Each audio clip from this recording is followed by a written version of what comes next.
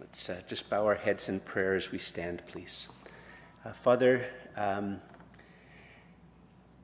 you know what our hearts are really like. You know, Father, the things that we say to ourselves. You know the inclination of our hearts. And Father, you know how, especially for Christians, we often live in denial of this or pretend to be something different than we actually are. But we give you thanks and praise, Father, that you know each of us perfectly and completely, and still you love us. And so, Father, we ask that your word would come into our hearts and that you would rule in our hearts through your word, that the gospel would become more deeply real to our heart and would form the inclinations of our heart and how we speak to ourselves, so that we might live free and whole and beautiful lives to your glory. And we ask this in the name of Jesus, your Son and our Savior. Amen. Please be seated. I guess Jono mentioned the couple of people who were sort of trained on the slide. Neither of them are here today, so we have somebody wonderfully stepping in. But you might not see some of the scripture text up on the screen when I refer to it. But it's all just a good reason, a good reason to have your own Bibles with you. And because we're going to be looking at the Bible. And if you're a guest here, of course, there's the screen available. There's also always some free Bibles over here that you're welcome to come and take for the service or take home if you want. We've had a couple of weeks of very, very hot weather, and after a couple of days of hot weather, I went into one of the coffee shops, which is that I'm a regular at, and I wondered why the doors were open on such a hot day. But as soon as I stepped inside the coffee shop, I understood why the doors were open, because the air conditioning wasn't working. And I saw the poor barista, and she had like literally sweat just running down her forehead, and looking very sort of pale from the excessive heat. And I said, "How's it going?" And her response was, "Well, I'm living the life." I'm living the life. And we're all really familiar with that phrase, "I'm living the life." And usually we use it in situations like that when we're doing something which is the opposite of the good life. But behind that comment, of course, is that if we really could, what we really know that we should be doing, we're trying to do, or if we were more successful we would do, is that we would be living the good life.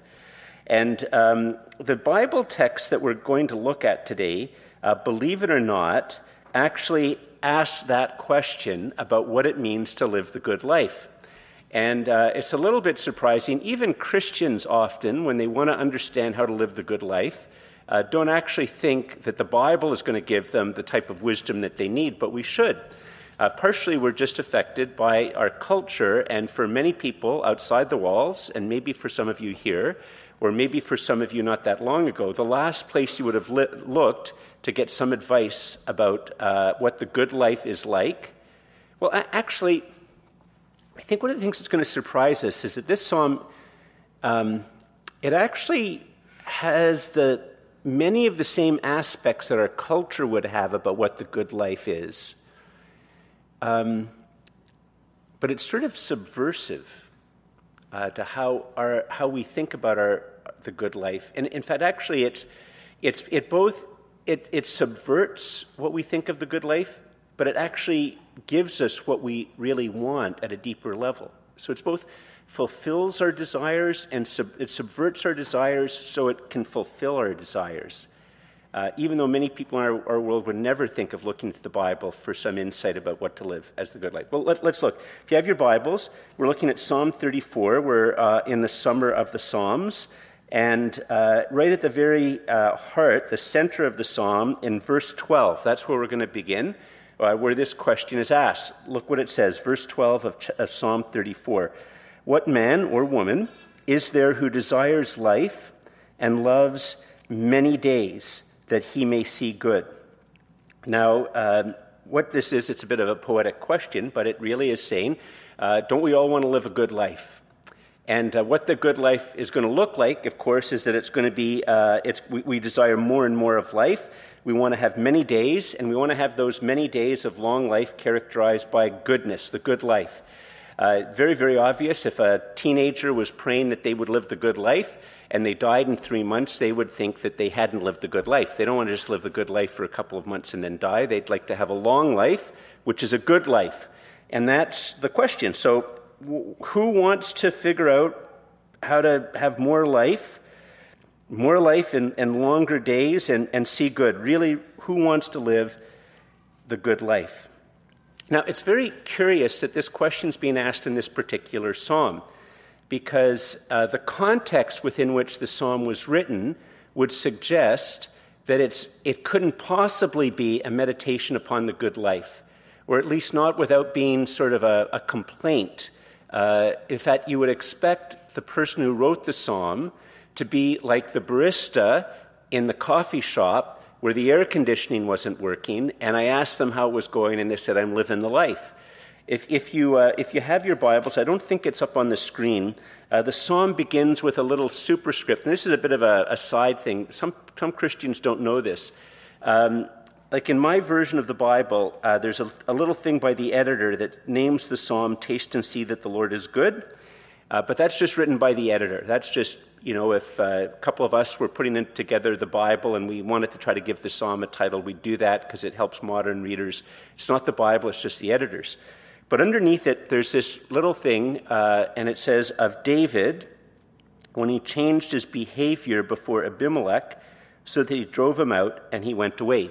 Jono read it for us, wherever Jono is. I thought he was sitting there. He's somewhere else. He's at the back. And that actually is part of the Bible. It's not just done by the editor. It's actually part of the Bible. And in fact, if you're ever talking to a Jewish friend about a psalm, you're going to maybe get a bit confused with the verses, because in the Jewish Bible, that bit that I just read of David when he changed his behavior before Abimelech so that he drove him out and he went away, that's actually verse 1 for them. And so what we count as verse 1 would be for their verse 2. It's why if you look, sometimes you'll see that in the Hebrew Bible, they almost always seem to have one verse more than us. That's just the reason. They actually include that as a verse. But here's the point. David is the person who wrote this psalm, and he's asking the question about who would like to live the good life. But he's asking this after he's had, in the midst of having what all of us would say is a completely and utterly terrible life. He'd risen from obscurity to being sort of in the pinnacle of the kingdom, and at the pinnacle of the kingdom, the king became massively jealous of him and decided that he was going to kill David. And David had to flee, and while he was fleeing and being pursued by the king, he decided that he had to get out of the country, or the king was going to capture him and kill him. So he went to a neighboring country, thinking he would have some sanctuary there. But when he gets to the neighboring country, the king of that country gets intimidated by him, and his advisors say, listen, isn't this the guy who's a massive military campaigner, and he's just come here to take us over? And David was worried that he was going to die, so what David did is he pretended to be insane. He pretended that he was psychotic and having a psychotic episode. And it describes in another part of what we call the Old Testament, our Jewish friends call the Tanakh, that he let drool come down his beard, and he started gnawing the door frames and stuff like that. And as a result of that, Abimelech says, listen, don't I have enough crazy and insane people in my country? Why do I need another one? Kick him out of the country. And so David is writing this after he's had to pretend he's psychotic. The king of Israel's trying to kill him. The king of Gath, if he realized that David wasn't insane, would kill him. He's homeless, separated from his family, running for his life, and he asks the question, not ironically, he doesn't say, I'm living the life. He says, who wants to live the good life?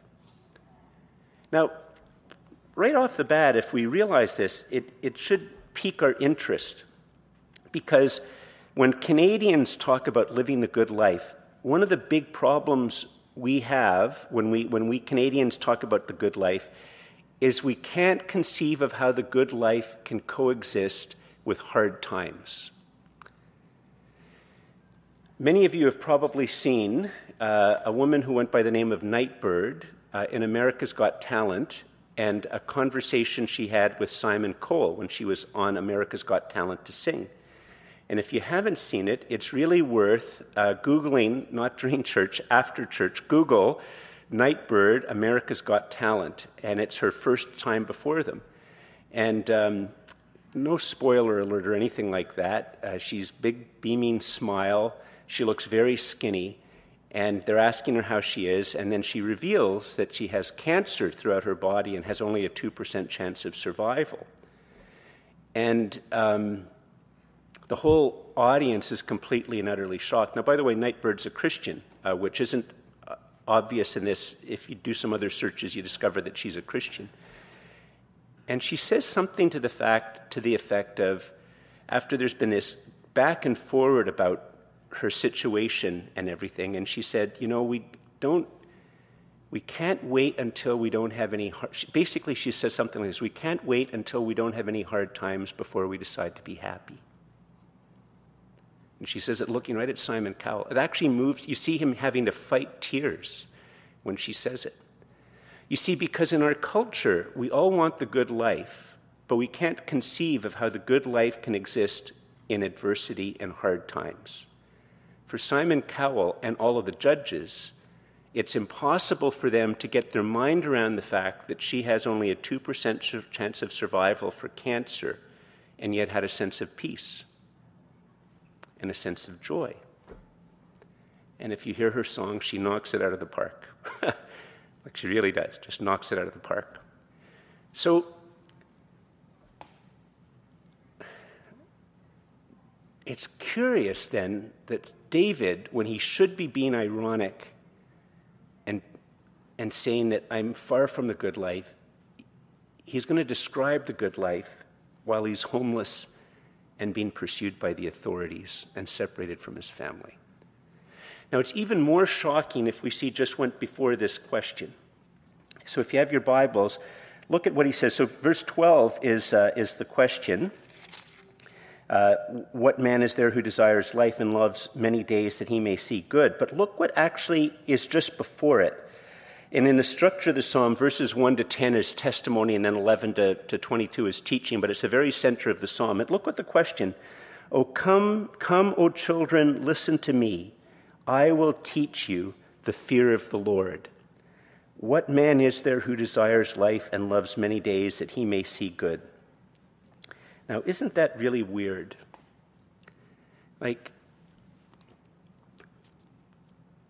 In fact, before I studied this psalm, I think this is the first time I've ever preached on the psalm.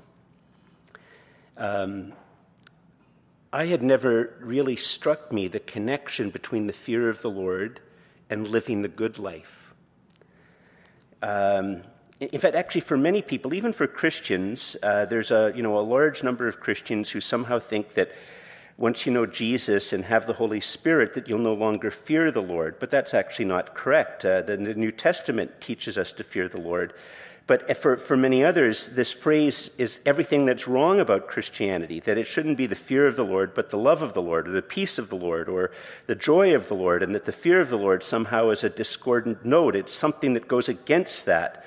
And yet but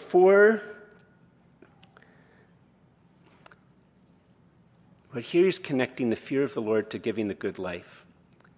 Now, I don't know where you all are with Jesus. I'm going to share with you something, if you wouldn't to understand yourself as a follower of Jesus, or if you're watching this online and you wouldn't think of yourself as a follower of Jesus. I want to share with you something that you might not know.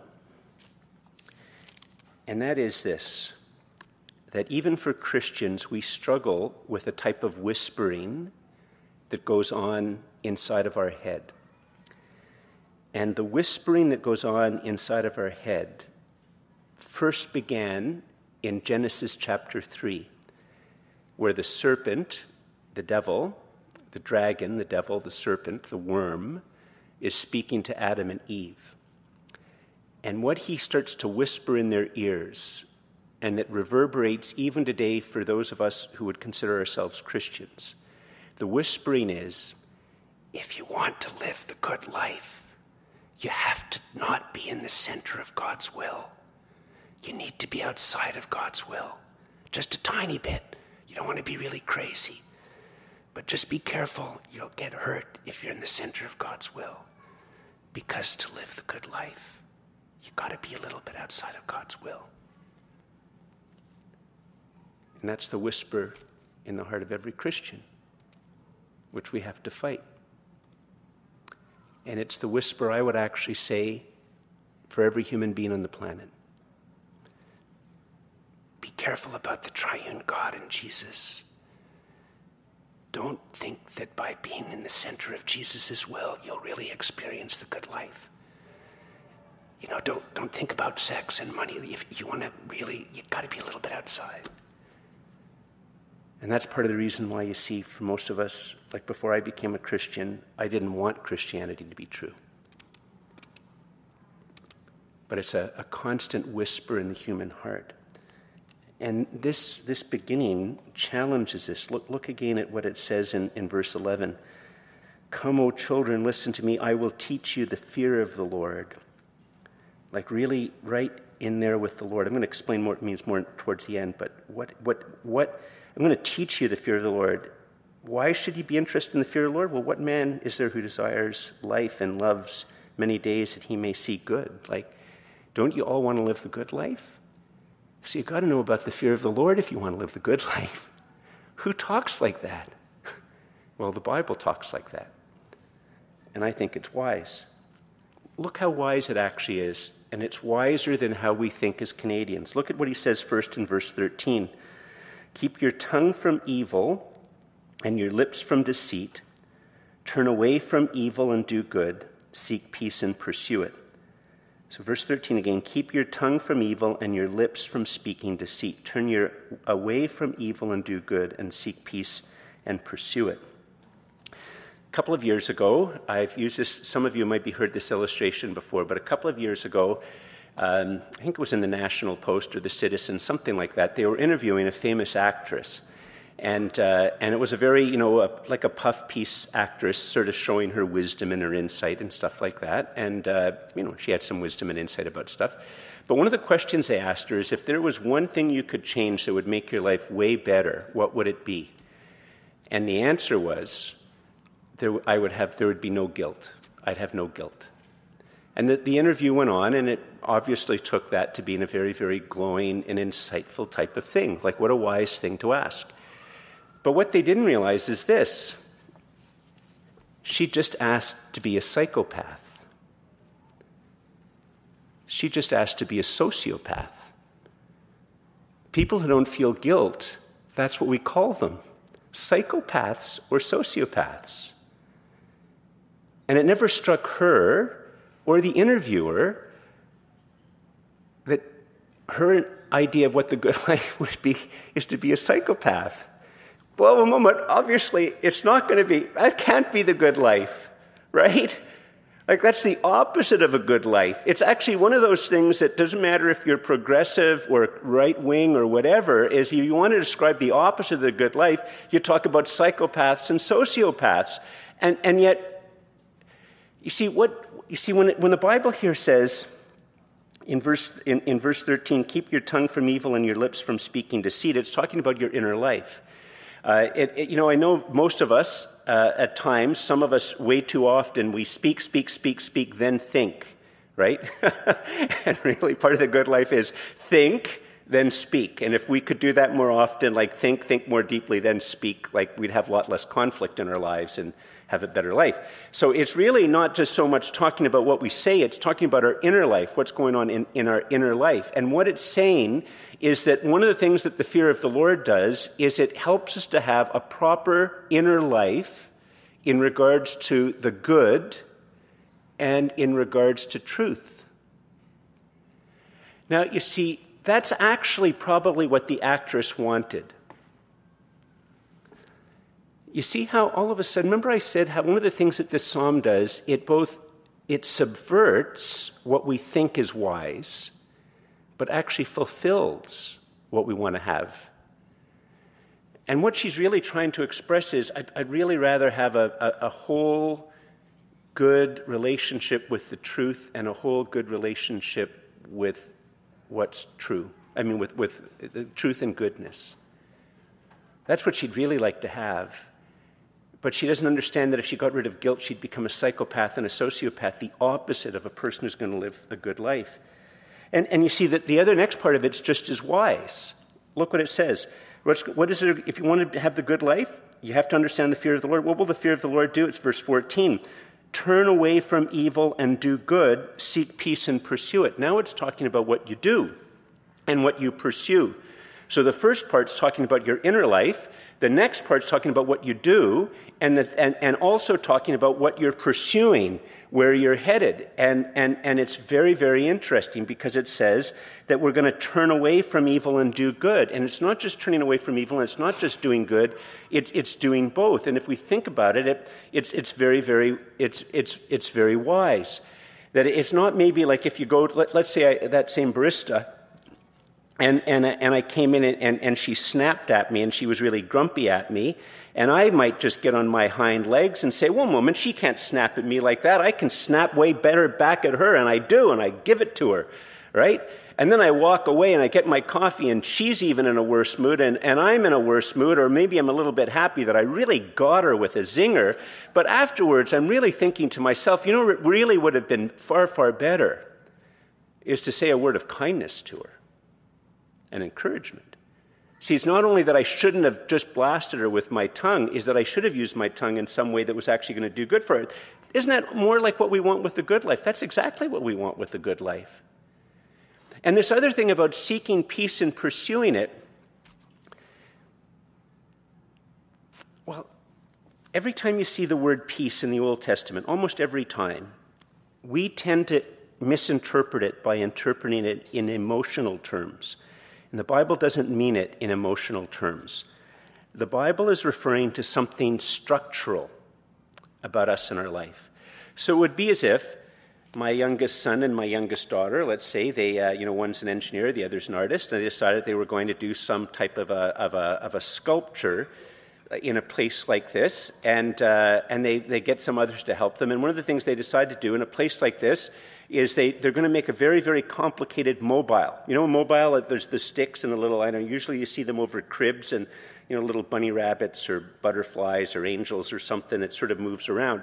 But let's say they're going to do actually a very, very complicated one, so that on one end, they're going to get the right type of steel. They're going to do all the mathematical calculations to make sure that the rods are able to hold it, and the chain that's holding it to the ceiling is at the right distance. And they might have a very large thing, let's say like a refrigerator at one end, but they have it so beautifully balanced at the other end of that same piece of stick are like three little delicate glass butterflies.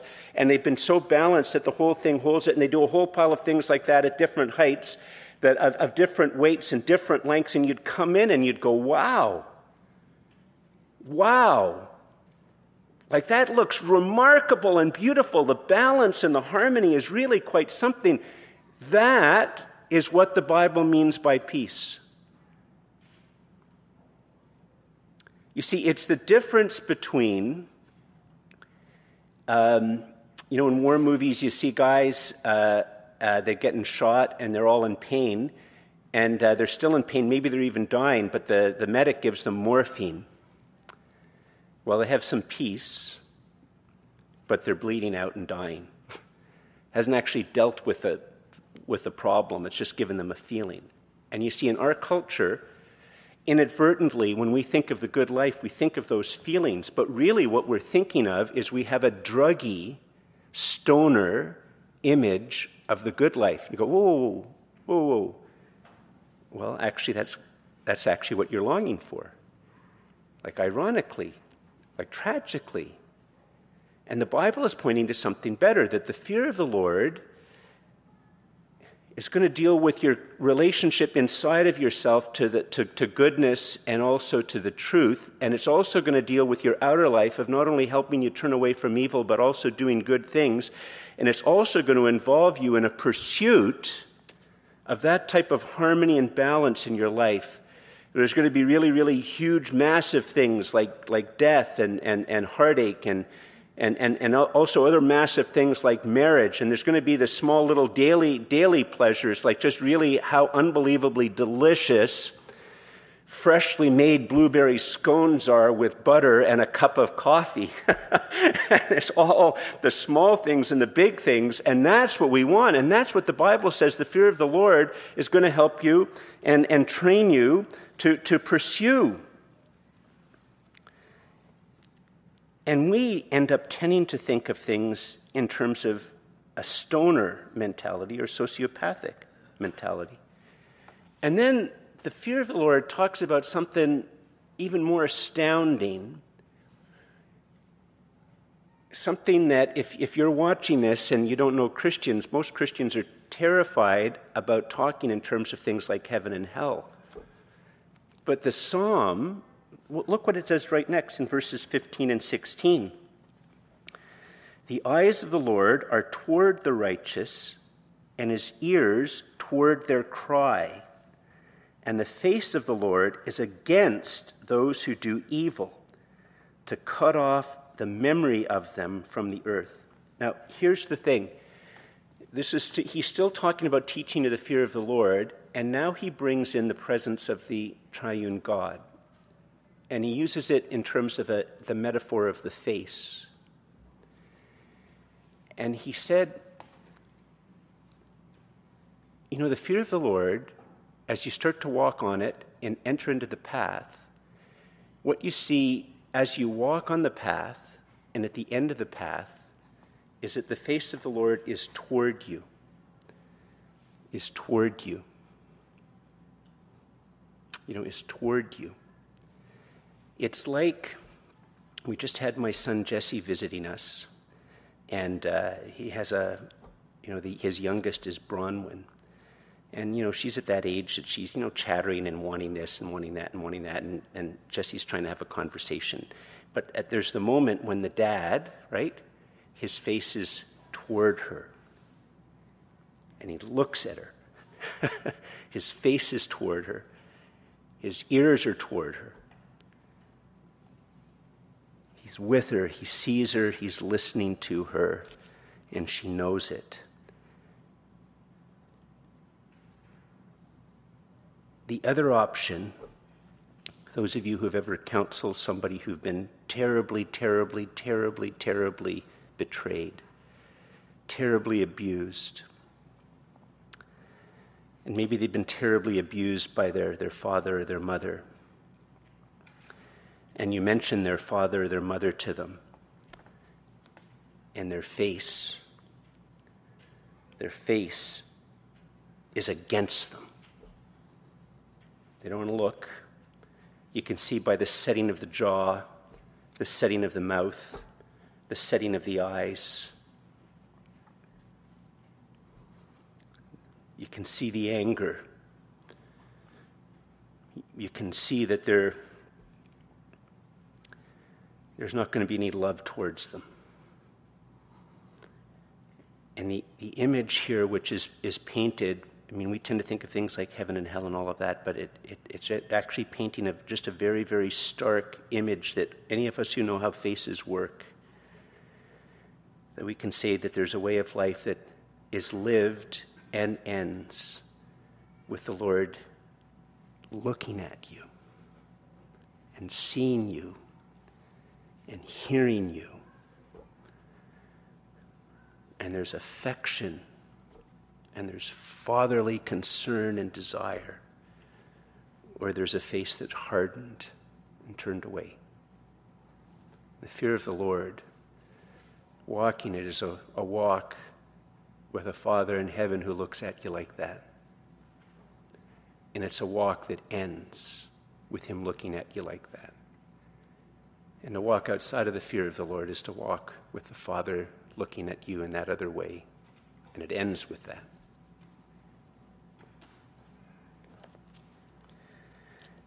But if you think about it for a second, you see, if we're going to actually live the good life, often when we think of the good life in Canada, we just think of endless repose. We just think of endless consumer goods. We just think of one day after another with blue skies and sunny skies, and there can't be affliction and there can't be hardship, and we have to somehow or another, if we're to live the good life, be completely and utterly insulated, inoculated like that. But if you think about it for a second, that type of a picture that we as Canadians desire when we sort of imagine the good life of just endless consumption and good clothes and good weather and no hardship and no adversity, in science fiction movies where there's a dystopia, they're the bad guys. They're the cruel, heartless people up in the sky, while the people down on earth are suffering with the pollution and no food. That's, if it's in the train, it's the front of the train where they're all like that, in the back of the train where people are suffering. And at the heart of us, what we actually desire is a good life where we're the bad guy. And we go, oh no, but no, that's what you're desiring. And what's it like, and then those other types of science fiction movies where there are people like that, what happens to them? They start to despair. Because a day after blue sky and all your food being met, and it doesn't actually fill your heart with meaning, it fills you with despair. There's a very telling phrase in the book of Revelation which describes so many things in science fiction movies where it describes a time where they long for death and cannot have it. That's all the old vampire movies, the despair, not the new ones where they try to make them look cool. It's all part of trying to rehabilitate evil, rehabilitate the serpent. You see, all of a sudden we realize that one moment, life, if it's going to be good, we're going to have the right relationship internally to goodness and truth, and we're going to have the right relationship. We're going to turn away from evil, and we're going to do good, and we're not going to just seek superficial stoner types of peace, but actually get our life in some type of balance and harmony and have those big things and those small things.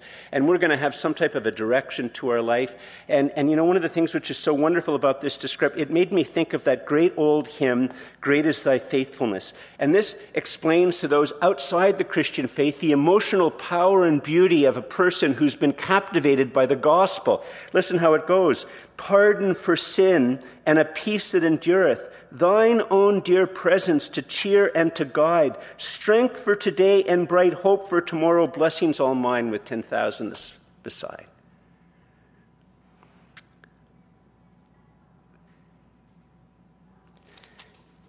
Now, the psalm continues. And you might wonder, George, are you just some type of special person that knows how to fear the Lord? Are you saying that all of these things happen? You see, and you still haven't. Well, look how the psalm continues. Now, one of the things which is really shocking about this psalm, we're going to continue reading it at verse 17, is that Jesus shows up in this psalm that was written 1,000 years before Jesus. I'm not making it up. Jesus shows up in the psalm. Look at verse 17 and see what happens. When the righteous cry for help, the Lord hears and delivers them out of all their troubles. The Lord is near to the brokenhearted and saves the crushed in spirit. Now, just as an aside, you see, we Canadians can't think of how the good life can be with hardship, but if we imagine a world of a good life without hardship, we've actually imagined ourselves in the bad guys of all science fiction movies, dystopias. And here we're saying that great peace, that huge mobile that God is going to form in your life through the fear of the Lord, that has the room in there for the hard things and the good things. It's maybe not just a fridge, but a terrible burden on one end, and it has the scones with blueberry and butter and coffee at the other end, and it's all overseen by God, and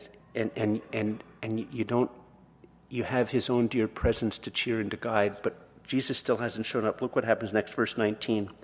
Many are the afflictions of the righteous, but the Lord delivers him out of them all. He keeps all his bones. Not one of them is broken. If you don't know your Bible very well, in the Gospel of John, Jesus dies on the cross. And because it's the Sabbath, the other two men haven't died. And the religious authorities ask that the Roman authorities would break the bones of the two men so that they would die and they wouldn't have to be up on the Sabbath dying. And so the soldiers go and break both bones and the men die. But they come to Jesus and Jesus is already dead. And the centurion takes a spear and pierces it into Jesus' side, and out of the side comes blood and water. And they don't break his bones. And John says, this fulfills the prophecy that says, he keeps all his bones. Not one of them is broken. Jesus shows up in the psalm, in his crucifixion.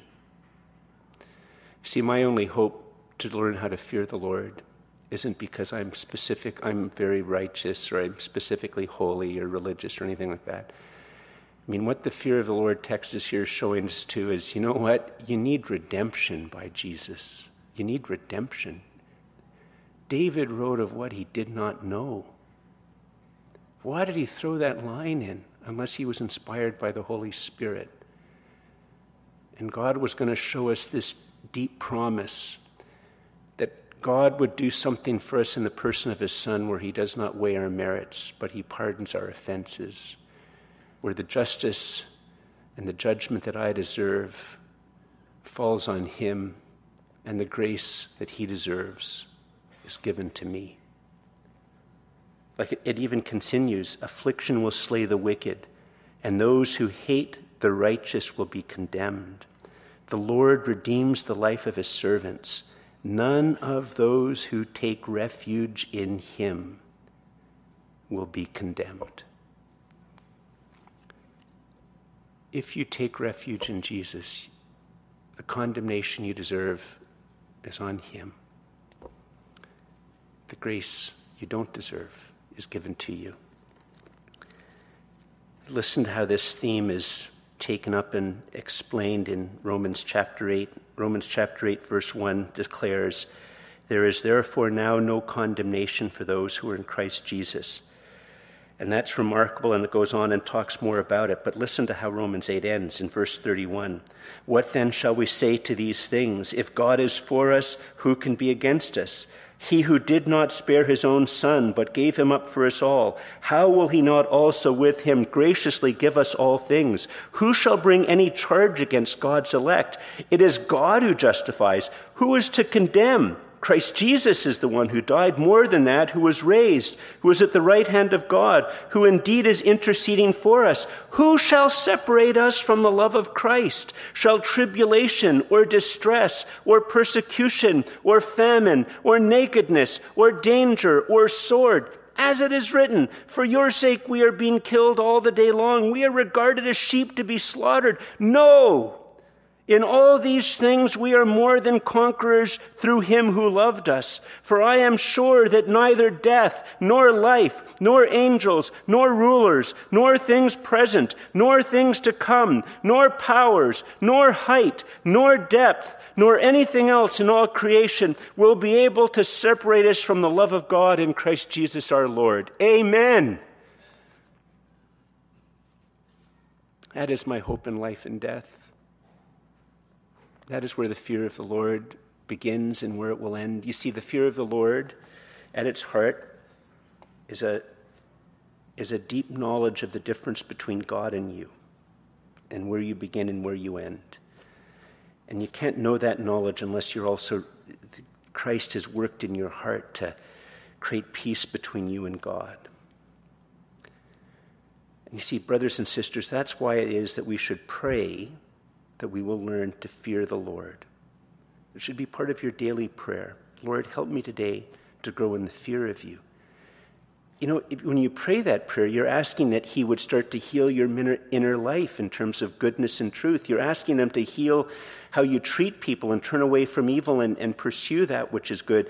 You're asking him to help you to allow him to make that balance in your life that you need. You're asking that you might know that he's God and you're not, so that you understand and experience his face looking towards you as you live your life, as you deal with hard things, as you deal with good things, and know that at the end of the story, that how the story ends is that you are redeemed, and he looks at you with love and affection and welcomes you.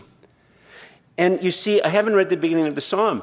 It's only if you understand how the psalm ends that you can understand the outrageous promises of the first 10 verses. Let's read them, and we're going to stand and pray. Listen how, you see, it's only if you understand the end that you understand the beginning. Let's listen how it goes at the beginning. Psalm 34, verse 1. I will bless the Lord at all times. His praise shall continually be in my mouth. My soul makes its boast in the Lord. Let the humble hear and be glad. Oh, magnify the Lord with me, and let us exalt his name together. I sought the Lord, and he answered me, and delivered me from all my fears. Those who look to him are radiant, and their faces shall never be ashamed. This poor man cried, and the Lord heard him, and saved him out of all his troubles. The angels of the Lord encamps around those who fear him and delivers them. Oh, taste and see that the Lord is good. Taste and see that the Lord is good. Blessed is the man who takes refuge in him. Oh, fear the Lord, you his saints, for those who fear him have no lack. The young lions suffer want and hunger, but those who seek the Lord lack no good thing. Come, O children, listen to me. Come, O children, listen to me. I will teach you the fear of the Lord. I invite you to stand.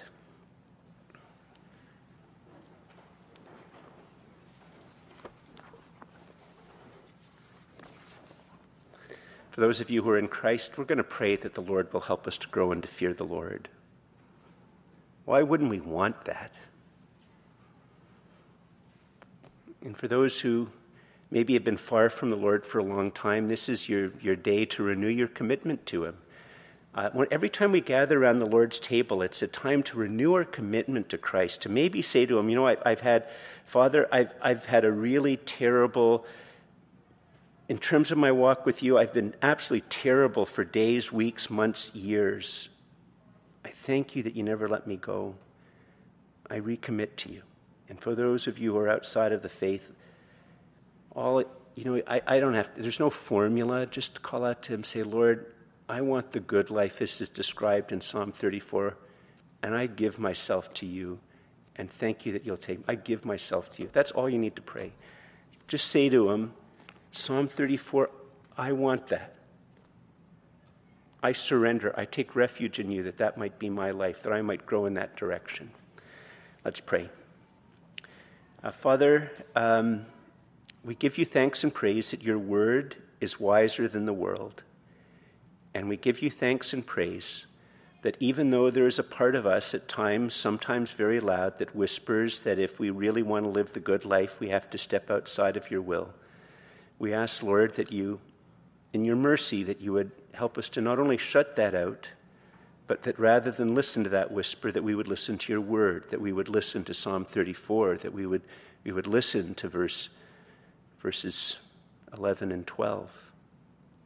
That might, Father, that your word might be that which speaks to us very, very deep within us, that we might learn to memorize your word and have that word preached to us, that we might live out of it. And we give you thanks and praise that you want us to know you deeply and to know that you are God and that we are not, and know where we begin and end and where you begin and end, and to know that is good. And we ask, Father, Lord, that you would help us to grow in that you would help us to grow in the fear of the Lord, that we might know your presence and your promise and your comfort as we deal with the good times and the bad, and that we might know that Christ is our hope of glory, and that in you your face is towards us, and that when we finally see you face to face, we will see you smile. And we ask these things in the name of Jesus, your Son and our Savior. And all God's people said, Amen.